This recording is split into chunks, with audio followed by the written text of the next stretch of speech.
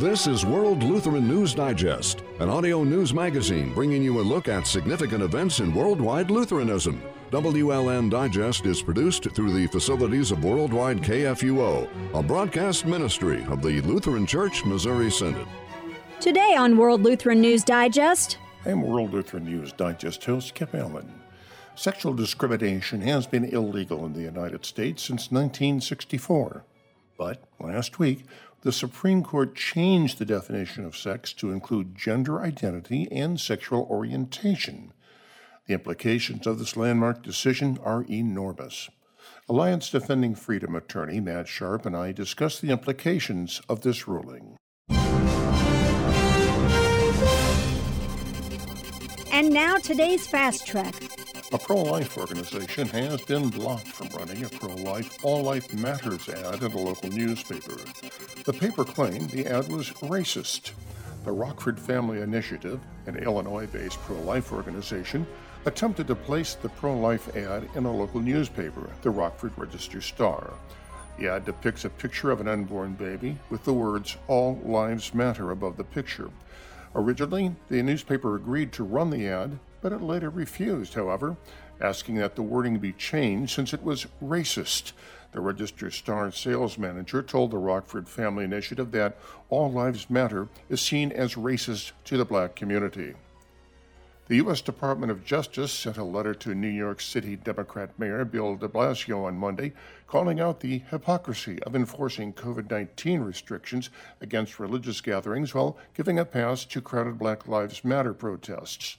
The letter reads, Mayor de Blasio's recent public statements and enforcement of COVID-19 orders have demonstrated a troubling preference for First Amendment rights over others. New York City had vigorously enforced restrictions on religious gatherings, including sending police officers to disperse numerous gatherings of the Jewish community, including outdoor funerals. At the same time, Mayor de Blasio marched in a large in-person political gathering concerning the recent tragic death of George Floyd and made statements suggesting, in a manner forbidden by the First Amendment, that religious exercise was less valued and protected by New York City than by political exercise.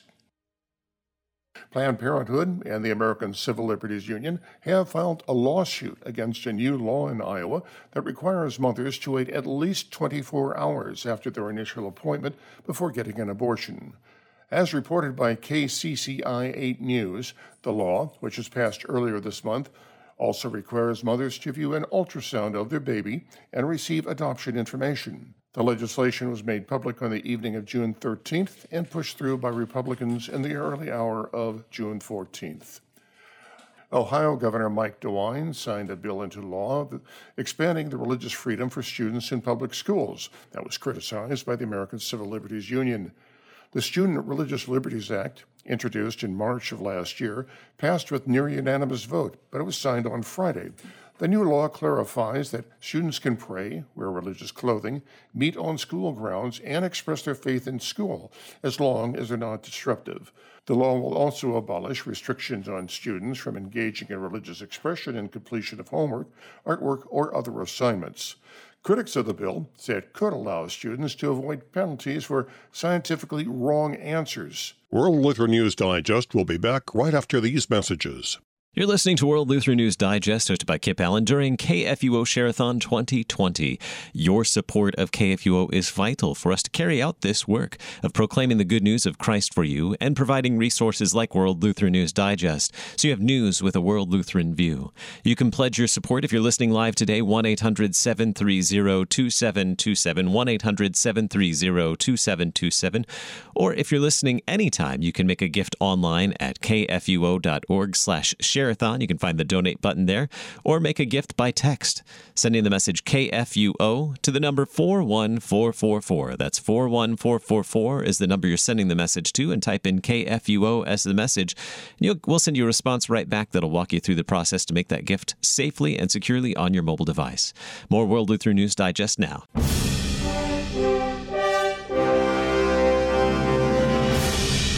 This is World Lutheran News Digest. ഇത് ലോക ലൂത്രൻ വാർത്താ പരിപാടിയാകുന്നു. I'm World Lutheran News Digest host Kip Allen.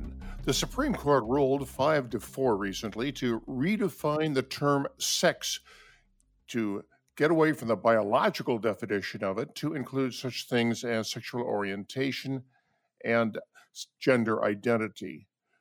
This has enormous repercussions to the world. Now, supposedly, according to the ruling, the Religious Freedom Restoration Act will give some protection to faith agencies, but who knows? On the line with me today is Mr. Matt Sharp, who's an attorney with the Alliance Defending Freedom. Mr. Sharp, welcome to the program. Thank you for having me. Matt, can you tell the audience what your role was in this ruling? I understand that you were heavily involved in it. Yeah, well, ADF is an organization. We represented Harris Funeral Home, one of the three individual organizations in this case. Harris Funeral Home in particular had a longstanding policy that as they were serving grieving families, they required their employees to wear appropriate dress. So men needed to wear a suit, women needed to wear dresses or nice female dress clothes. And one of their employees, Anthony Stevens, one day announced that he was going to start identifying as a female and wanted to start wearing female attire. And Harris said, look, what you do on your time is your business, but when you're on the clock working for us, we need you to dress in a men's clothing as appropriate to serve our grieving families. And Stevens refused, and so they parted ways. And next thing you know, Harris is being sued, saying, you discriminated based on my gender identity. You would not let me dress like I wanted to, and sued for it. And so the case came down to whether the federal law, Title VII, that bans discrimination on the basis of sex in employment, now encompasses gender identity and sexual orientation in the two other cases involved. And so ADF and our attorneys, we were all working to defend Harris Funeral Home and really ultimately defend their ability to rely on what the law says. For over 60 years, Title VII has allowed employers to have dress codes like this, and the understanding has been very simple, and we were working to defend that long-standing understanding of the term. A couple of things here. One is that my understanding is that Harris did not use a religious exemption as a reason for challenging it up to the Supreme Court. And secondly, the principal in this case is now deceased. Does that make it moot? Well, so on the latter, the court allowed Stevens' spouse to step into Stevens' shoes in the case. And so that allowed the case to keep going, essentially saying, even though Stevens is now deceased, that his state gets to step in and vindicate his claims in the case. On the first one about the religious liberty issue, when we were looking at this case, our thought was it shouldn't be that only religious employers or religious organizations or funeral home like Harris that's owned by a devout Christian family, they shouldn't be the only ones that get protected or that can rely on the long-standing meaning of sex under Title VII. That ought to be applicable to everyone. And so looking at court and how things are set up, the thought was we want to make sure that this proper understanding of federal law applies universally across the board to everyone and not just to religious entities. Okay, I see that. I see the point there. Unfortunately, we've got this with the Religious Freedom Restoration Act. Justice Gorsuch, I think, fudged a little bit. Not saying that this will give blanket protection for religious institutions. Also, right after this ruling, the Democrats in the U.S. Senate attempted to pass the Unity Act, which specifically negates the Religious Freedom Restoration Act. That's right. It is, for decades, RFRA has been an important protection for religious liberty. And one of the ways I view this, in Justice Gorsuch, in his majority opinion, he described RFRA as a super statute, I think was the words he used, to provide protections to religious organizations that may be impacted by this ruling. And I think we ought to take him at his word. I think this is going to show there are going to be coming battles of the extent of the ruling in this case and what it means for churches and religious nonprofits and religious schools. But if the majority opinion, and remember, this was 6 of the justices that signed on to this, all agree that RFRA is a super statute that provides protection, we ought to take them at their word and use it to its fullest extent to continue to do it. But that does show, to your point, why it is more important than ever for Congress to stand firm and not do anything to roll back the protections provided by RFRA. Let's roll back a little bit and look at the impact on the secular world. What does this mean in terms of, for example, women's sports? What does it mean in terms of locker room access and restroom access in public schools? What does it mean for public gathering? Yeah, I think that's a lot of the issues that are being debated and that are going to be litigated. There's some that look at this and say, this is a very focused ruling on Title VII, and they look at Gorsuch's on words and say, this is a case that is about Title VII in the employment context, and we are not ruling on how this may impact showers, locker rooms, restrooms, women's sports, etc. And I think there's merit to that, to say just because the ruling may have one way here, there are other instances, like in sports, like in restrooms, where biological sex does matter, where there may be a strong government interest in preserving those, even in light of this decision. But there are others that look at this and say, oh, well, if the reasoning that applies here could be applied in other cases. But I think from ADF's perspective, we look at it and say, we are not going to just sit back and say, well, this is now a foregone conclusion. But we think there are strong government interest in protecting restrooms, protecting women's sports, that we're going to continue to advocate for, regardless of how courts look at this opinion. Well, I understand your advocacy, but hasn't this sort of let the genie out of the lamp? I don't entirely think that that's true. The majority opinion specifically says we're not changing the meaning of sex. It still talks about sex in terms of there being male and female, but rather is looking to say, well, when you treat someone different because of their sexual orientation or gender identify, you are considering their biological sex. And so I think it's important for us to recognize, look, this was, a troublesome decision, and that rightfully we can call it so. And as Justice Alito called it, legislating from the bench. But at the same time of not making it more than it is, and recognizing that, again, those 6 justices were very careful to not say we're redefining sex or to throw away that meaning, but rather shoehorning some of these other concepts in. And I think we've got to hold them to that. And I don't think I would tell employers to say, does this mean you can't have men's changing room and a women's changing room? No, you still have an interest and a duty to protect your employees' privacy and safety. And I can't look at anything specifically in the language of the opinion that says otherwise. Well, I would certainly hope that would be the case, but I want to hark back to the Obergefell decision, which legalized gay marriage, among other things. And there were a lot of unintended consequences to that. Justice Thomas warned of it, Justice Alito warned of it, and indeed we're seeing that today. My concern is that we're going to see the same thing here with the Bostock decision. Yeah, I think those are reasonable concerns, and I know Justice Alito in his dissent pointed out a lot of those, of similar things to what we saw in Obergefell in similar cases of the warnings of what might happen. But I take that to say Alito working to restrain and cabin in the impact of this decision, and even to signal to lower courts that you should not interpret this case to mean more than it says on its face. And I would also say, we've seen instances in the past, and we talk about RFRA. Let's not forget that RFRA was the result of a decision authored by Justice Scalia that rolled back religious liberty, that a lot of people rightfully pointed to say this is really bad for the free exercise of religion. And in response, we got RFRA, and we actually have had more progress in protecting religious liberty since then.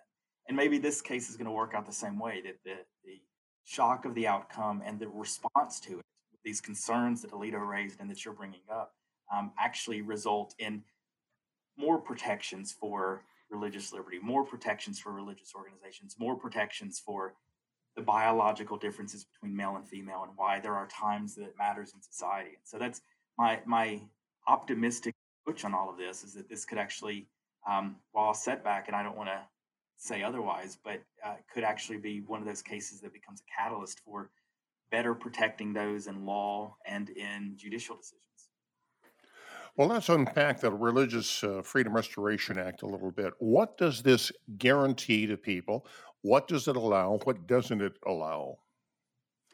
So, Religious Freedom Restoration Act was, as I mentioned, correcting a decision in a case called Employment Division versus Smith. And what that case held was that the government can enact a law that burdens religion, that hinders someone's ability to live out their faith, as long as it is applied equally to everybody. If you're targeting religion, you can't do that. But if you pass a law that has the same impact on a religious person as a non-religious person, that's permissible. And it shocked a lot of people because we could all contemplate a lot of laws that would burden religion in a way that would hinder our ability to live out our faith. One response, Congress, very bipartisan approach, said, no, we're going to roll that back. And so what RFRA does is say, anytime the government does something, a law, a policy, that burdens religion, that hinders the ability of people of faith to practice their faith, the government has to show that it has a compelling reason, like public health or safety, and that the way it's pursuing that law is narrowly tailored to accomplish its goal, that you're not sweeping in a lot of protected things to accomplish what it's trying to do. So the end of the matter is it is really hard for the government to burden religion under RFRA.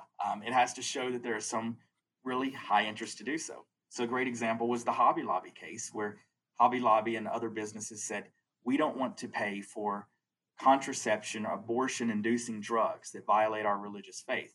And the court ruled in Hobby Lobby's favor and said, if the government wants to do this, there are less burdensome ways to do so. The government itself can set up dispensaries for these medications, for these abortion-inducing drugs, but you can't force a religiously owned company like Hobby Lobby or the others to pay for it. So it shows that RFRA provides meaningful protection so that if anything a government does makes a religious person unable to live out their faith fully, even in something like paying for abortion-inducing drugs in a healthcare plan, that it protects religious organizations, gives them their day in court to show why the government can't do that. Well, bringing it down more to the local level, I work directly for the Lutheran Church Missouri Synod, and we do have exceptions where we will give preferences to people of that faith or ask that they adhere to the teachings of the faith, and we are permitted in certain cases not to hire or defer to people who refuse to affirm our faith. Is that how our RFRA works?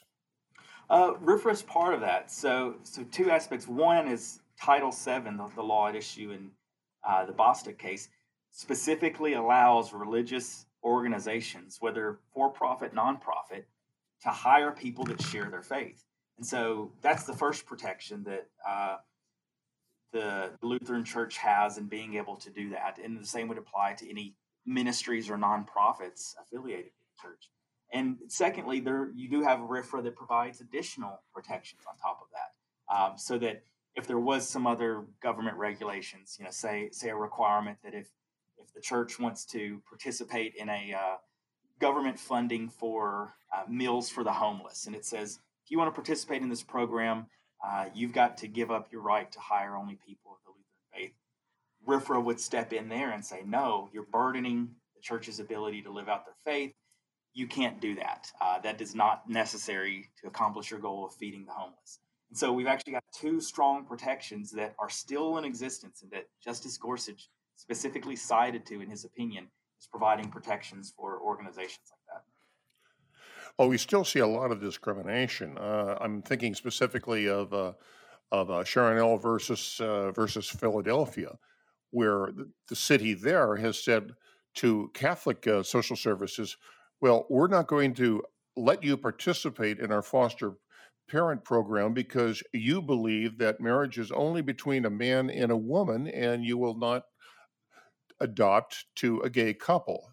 Now, this seems to me to be a direct contradiction to RFRA. Right. So the one issue is there's a Supreme Court case that said RFRA only applies to the federal government when it is doing something that burdens religion. And so in that case, you've got the city of Philadelphia doing it. And so the courts have said, unless there's a state version RFRA, which I think about 20 states have enacted, that is not protection for you. The federal RFRA doesn't apply to that. It would only apply if the U.S. Department of Health and Human Services was telling this adoption agency. But I think we look at a case like that and we say, maybe that in response to this Bostick decision, we see the court also extend and broaden protections in cases like that, to make sure that what Philadelphia is doing, even if not subject to the federal RFRA, still violates the free exercise rights of the Catholic Social Services in Philadelphia and their ability to help children find a forever home. So I see cases like that as the court took it, and a lot of times you see a case like that where we had a loss for Catholic Social Services and the court takes it, and it's an opportunity to correct that wrong and to actually provide more protections for religious liberty moving forward. Well, my understanding is that case is now working its way through. In fact, I think it's up before the Supreme Court. It could be an error on that. So maybe this will be some kind of a ruling that will finally straighten that out. I am, as a layman, I look at this and I say, oh, gee, isn't federal law supreme over state law? And if there's a contradiction, federal law should apply. And here we have this ruling with RFRA that, this is only for certain specific federal groups. It does not apply to the individual states. And I question how that happens. Again, remember, I'm a layman, so maybe I just don't get the legality of this. Yeah, it's one of those things where, from sort of a conservative perspective, we're big fans of federalism. We want states to have more control. And so when courts look at something like this and Congress passes a law like RFRA, in order for it to apply to the states, to bind the states in an area that only the states are supposed to govern, courts say there's got to be some connection. And the court said there's really not one here. That we don't want the federal government always being able to micromanage every aspect of a state. And so there are times where, the federal government can do regulations that apply to the state, usually when there's money involved. So they'll say, you want this $10 million grant, that you have to follow this law. But with the case of RFRA, there's no financial connection or anything like that. And so that's where the court said, this is where federalism rules and where we have to allow states to set their own policy when it comes to providing more protections for religious liberty. While the First Amendment provides sort of a floor of protection, the court said states can go beyond that, but the federal government can't force them to. And so it shows why, while there's a lot of things that need to be done at the federal level, a lot of the battles for religious liberty are at the state level, where state legislators and local people in a state can really have an impact. And that's why there was, shortly after the federal RFRA passed and the U.S. Supreme Court said, this only applies to the federal government, not against states, there was a big move among states to pass similar laws. And I think in light of this Bostock ruling, we may see more states take that up and to say, wow, religious freedom is very fragile. And are we making sure that within our state, we're doing everything necessary to protect it? Federal rules usually trump, but a lot of times the burden falls on states to take up the mantle and provide meaningful protections for people of faith.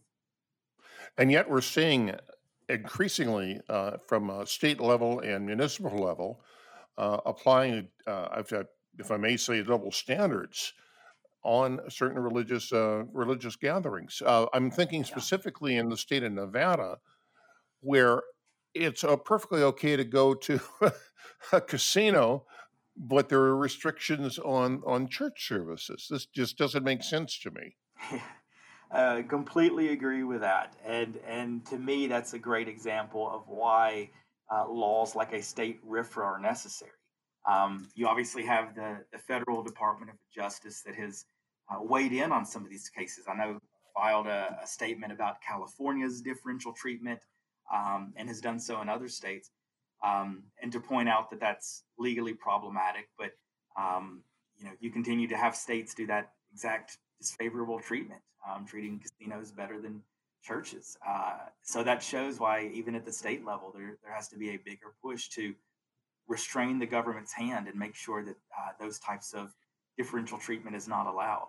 But there is litigation ongoing in that. ADF is involved in a case specifically in Nevada, and we're going to continue to fight for churches to be able to not be subject to that differential treatment, not be burdened in a way that is not specifically tied to health and safety when you've got casinos wide open and churches being told that they're limited in what they can do to spiritually nourish their congregations.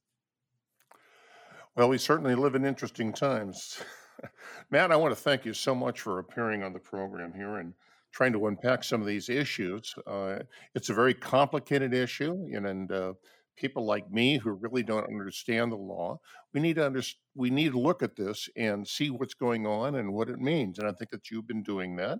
And certainly ADF is very much in the forefront in the fight for religious liberty.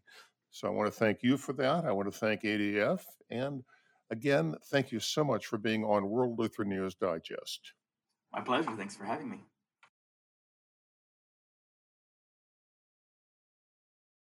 World Lutheran News Digest may be heard every Wednesday at 2:30 p.m. and again at 9:30 a.m. Saturday Central Time on Worldwide KFUO.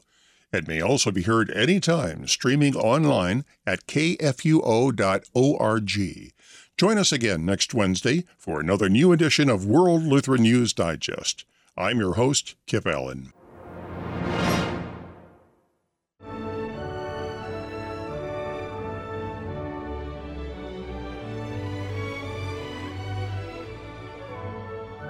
World Lutheran News Digest is a broadcast ministry of the Lutheran Church Missouri Synod. WLN Digest is produced through the facilities of Worldwide KFUO. You can also listen to WLN Digest on demand at kfuo.org. To correspond with World Lutheran News Digest, email news@kfuo.org.